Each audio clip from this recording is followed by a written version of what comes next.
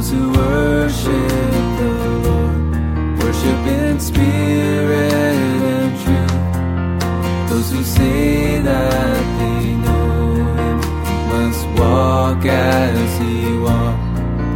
Those who worship the Lord, worship in spirit and truth.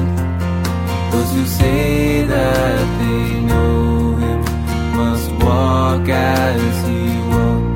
He is the way and the truth, and in Him is the life.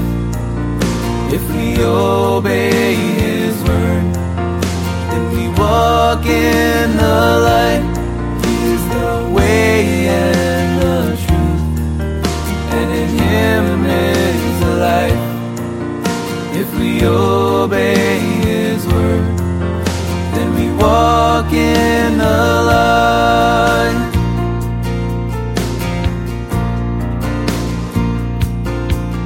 If we say that we know Him, but we don't keep His word, then we walk in the darkness, and the truth's not in us. If we walk in the light, we will have fellowship sweet, and the blood of Jesus will cleanse us from sin. He is the way and the truth, and in Him is the life. If we obey His word, then we walk in the light. He is the way and the truth, and in Him is the life. If we obey His word, then we walk in the light. He is the way and the truth, and in Him is the life. If we obey His word, then we walk in the light. He is the way and the truth, and in Him is the life. If we obey His word, then we walk in the light.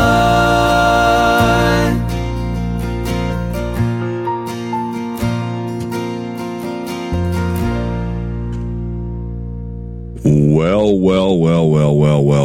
Good morning, friends. How are you doing this morning? Hopefully you're doing well. And on this nice chilly morning, my thermometer said it was like 7 degrees outside here. It's just slightly chilly. Probably ought to at least have on a hoodie to go out with in your shorts when you go outside today. So just a little on the chilly side. So anyway, and guess it's consistent across Belmont. Steve's saying it's same over there. 7 degrees outside. Doesn't matter. Outside, we're inside. And hopefully you have heat going on in your house and you're nice and toasty warm. Anyway, we're not here to talk about temperature. We're here to talk about the Savior. We're here to talk about Luke chapter 7. That's where we are, halfway through the chapter. So this is Luke chapter 7, part 2. Again, considering how Jesus has the power to heal and forgive, and in that power, He verifies His identity, authenticates His identity. He, in fact, is the Savior. Now, John had followers, John the Baptist and John the Baptizer, as we've called him, and they wanted to know. They've been hearing about what Jesus is doing, His healing, His raising the dead, and so they have the question, are you, in fact, the one who is to be sent? And so they come asking that question. So let's jump into the text here and just see. Oh, those of you that live in the deep South, like Rhode Island and Lancaster, Pennsylvania, stop boasting about your balmy temperatures down there of 17 and 28 degrees. Yeah, cold there too. So anyway, here we go. In the text, Luke chapter 7, John's disciples told him about these things. Two of them, calling two of them, told who? John's disciples told John. John is still on the scene in the book of Luke at this point. Calling two of them, he sent them to the Lord to ask, are you the one who is to come, or should we expect someone else? When the men came to Jesus, they said, John the Baptist sent us to ask you, are you the one who is to come, or should we expect someone else?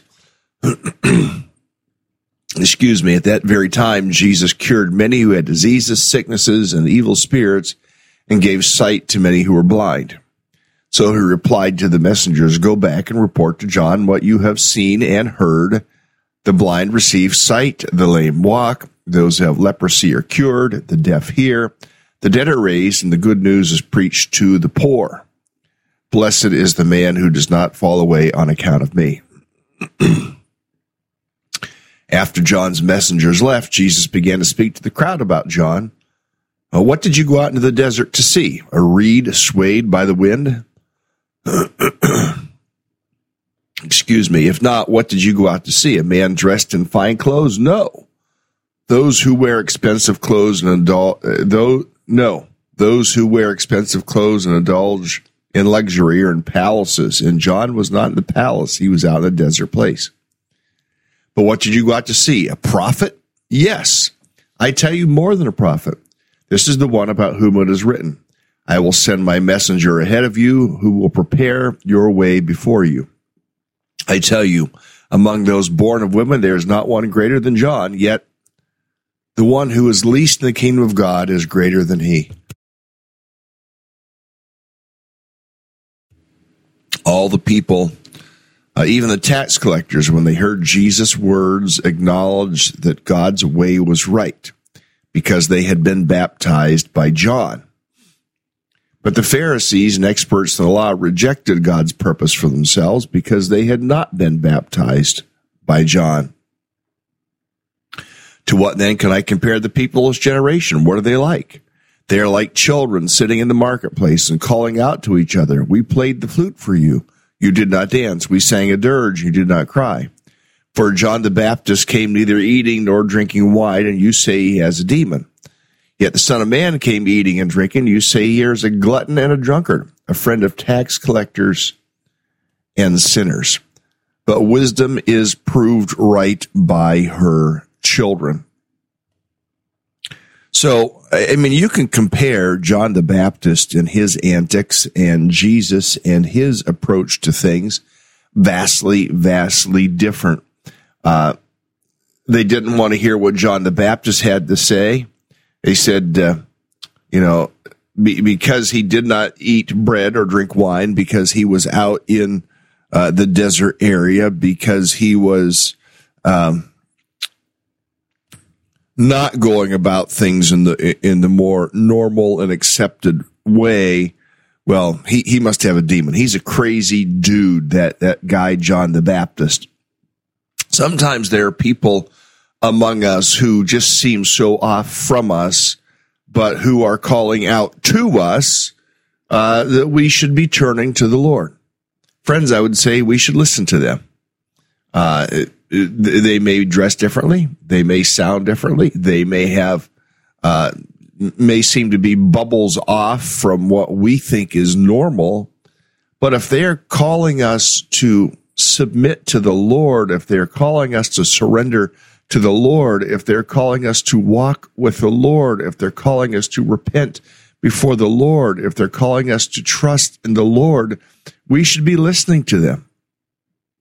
Problem is, we're much too comfortable. We're much too wanting just to kind of blend in with the world. Yet we are called to be a peculiar people. We're called to be different than the world around us. And yet what has happened in contemporary Christianity, especially Christianity in the West, is, well, we don't want to be so different that we're perceived as weird. Why?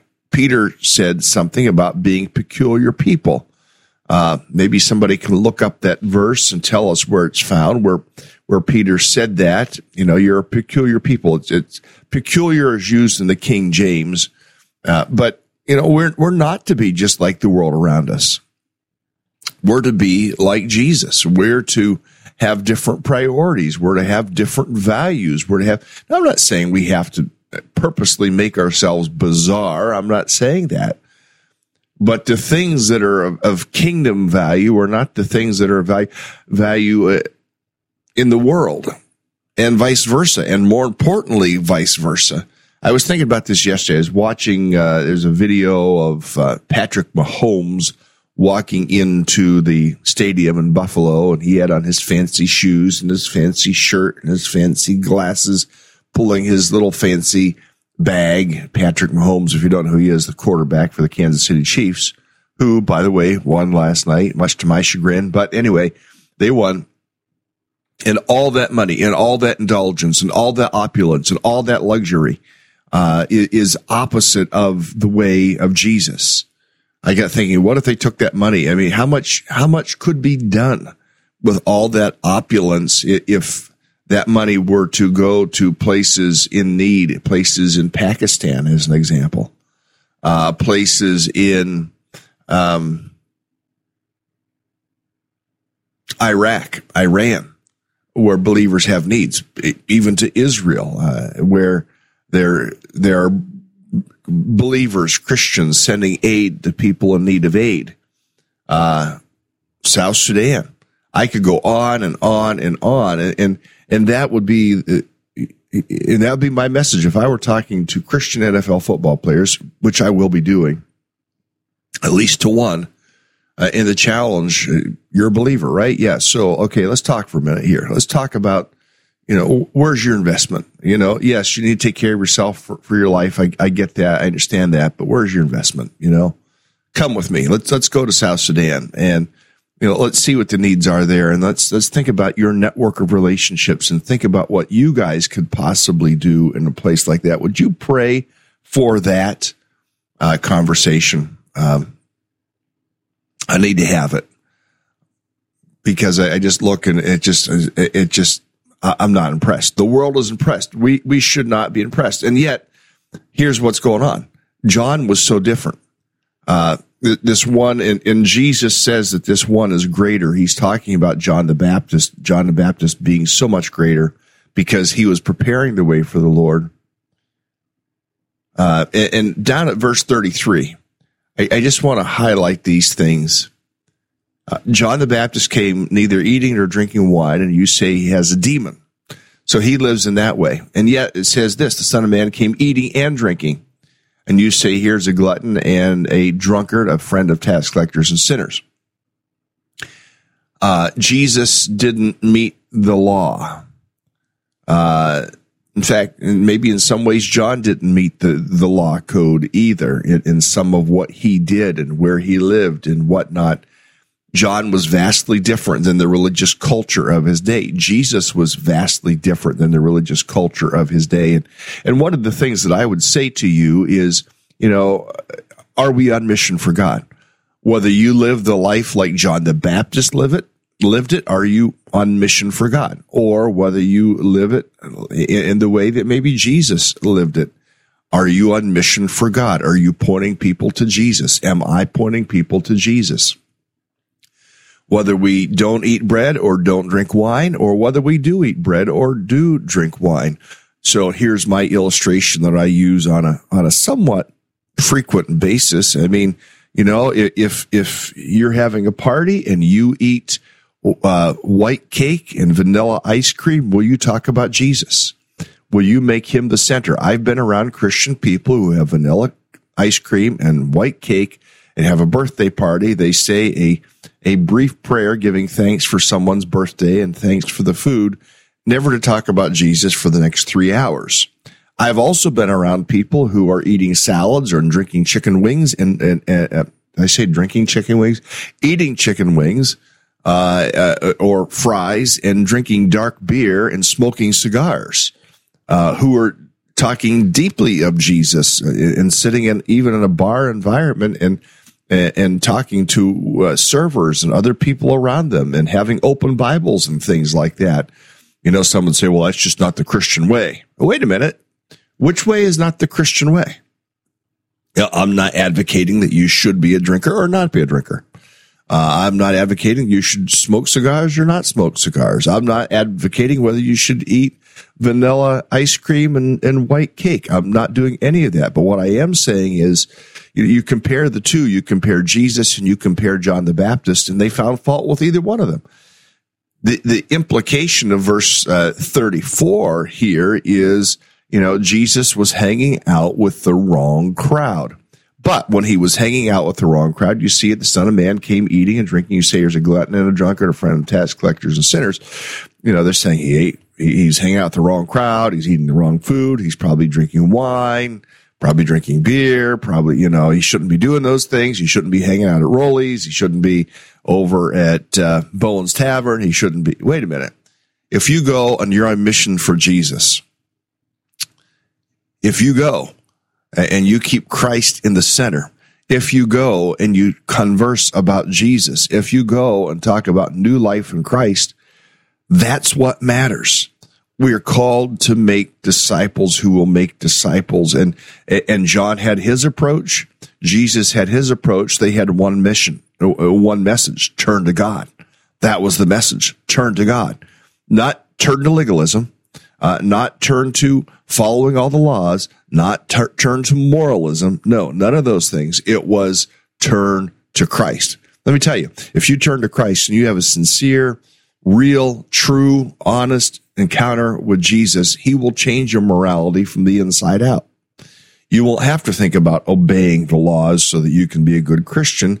You will just want to love Jesus. You will want to reflect Jesus. You will want to follow Jesus. You will want to do the right things, not because, if I do the right things, I'll be a good Christian and get accepted in heaven.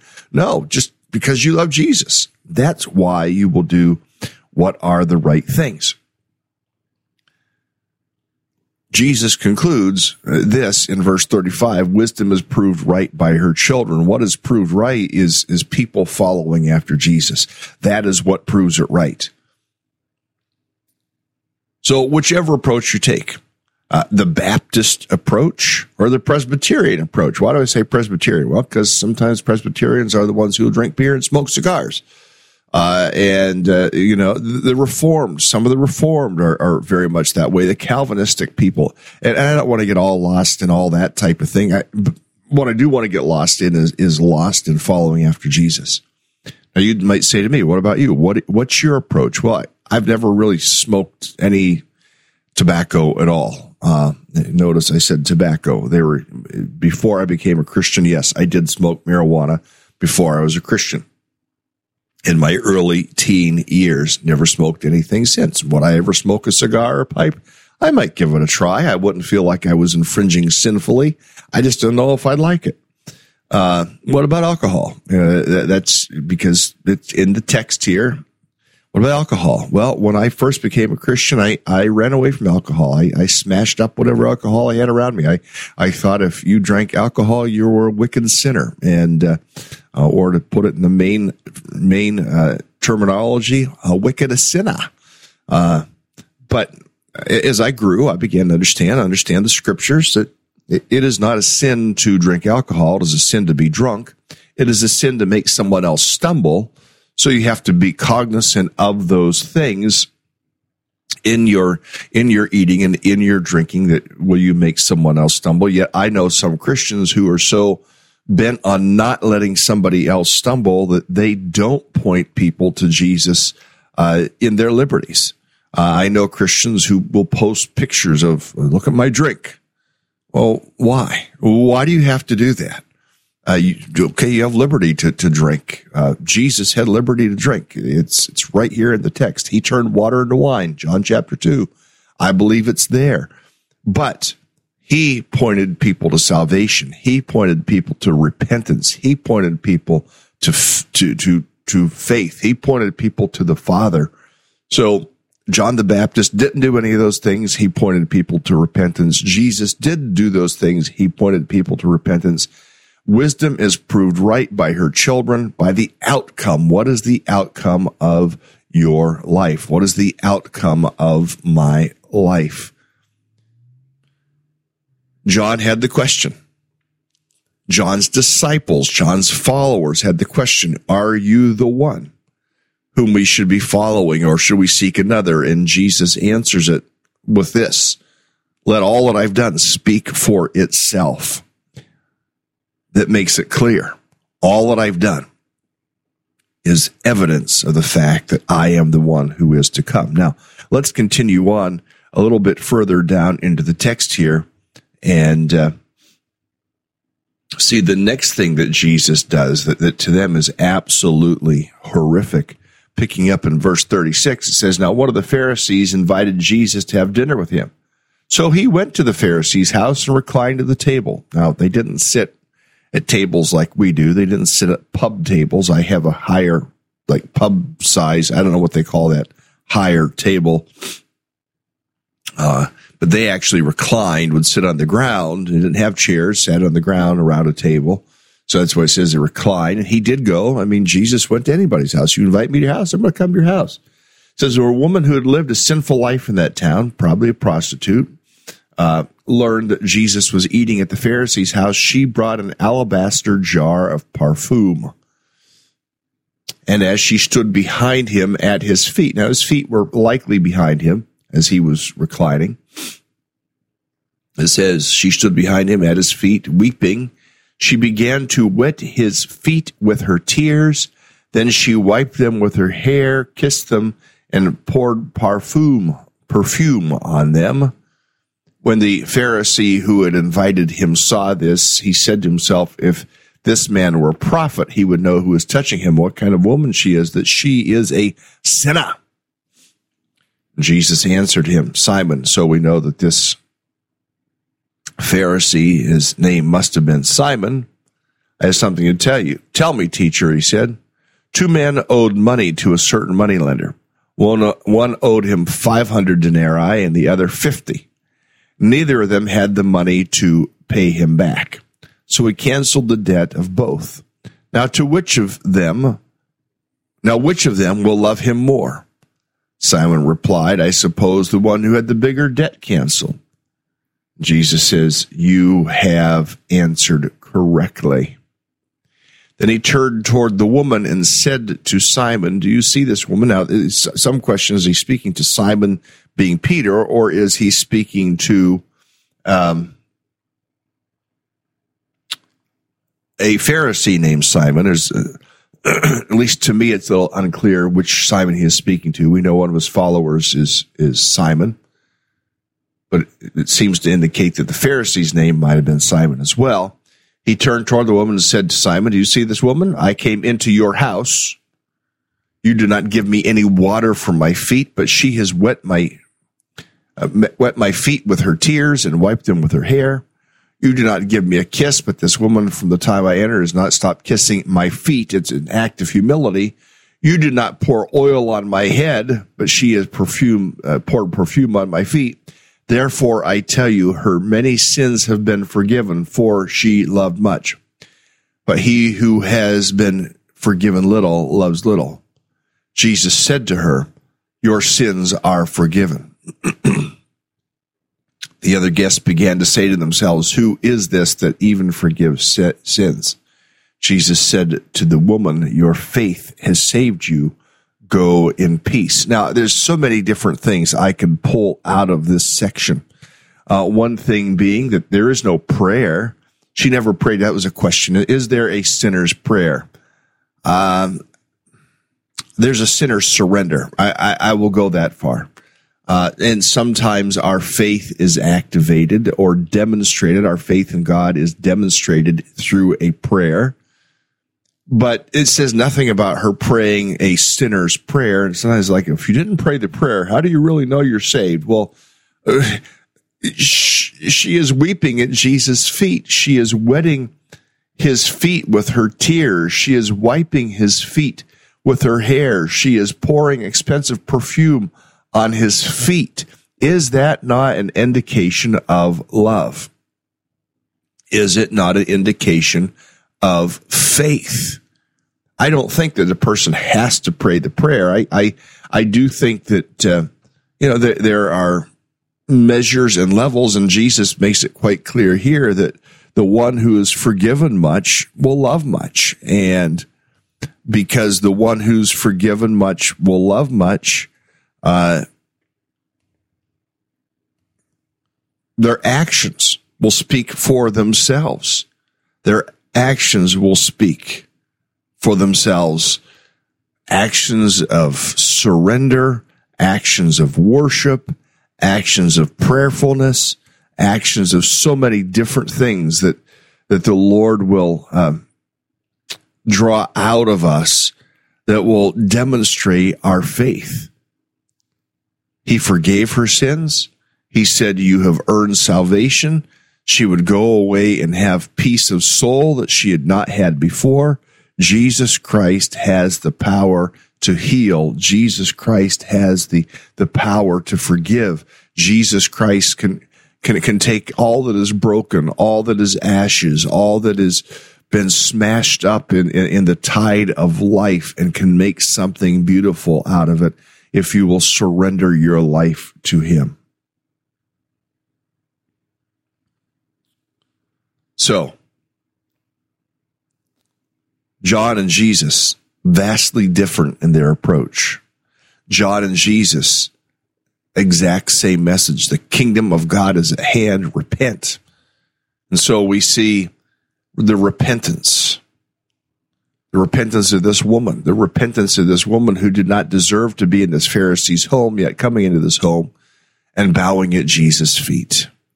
Whether you've ever prayed that prayer or not prayed the prayer, there is a model prayer right there in the comments written by Dawn that you could pray that prayer that is often called the sinner's prayer.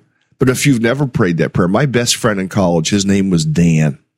Dan grew up as a Catholic, Dan Shoreline, and he never prayed the sinner's prayer, but as he's reading the Bible one day, he just realized, I love Jesus Christ and I trust him. It wasn't a prayer, it was a realization. And he has walked with Jesus for many, many, many years now, 44 years now, roughly, and following after Christ. So Jesus has the power to heal. Jesus has the power to forgive. Do you need his forgiveness today? Do you need his healing today? Do you need his strength in your life today? I encourage you, bow before him, kneel before him, surrender to him, trust in him, and see what he will do for you. We don't need to look for another. We only need to look for Jesus. So, Jesus, help us today to look to you. Help us today to follow after you. Help us today to be surrendered to you. For the one in need of healing, would you bring healing? For the one in need of cleansing, bring cleansing. Father, in all of our lives, may we be the reflection of Jesus to an onlooking world. Help us to point others to you in Jesus' name. Lord, hear our prayer. Amen. See you tomorrow.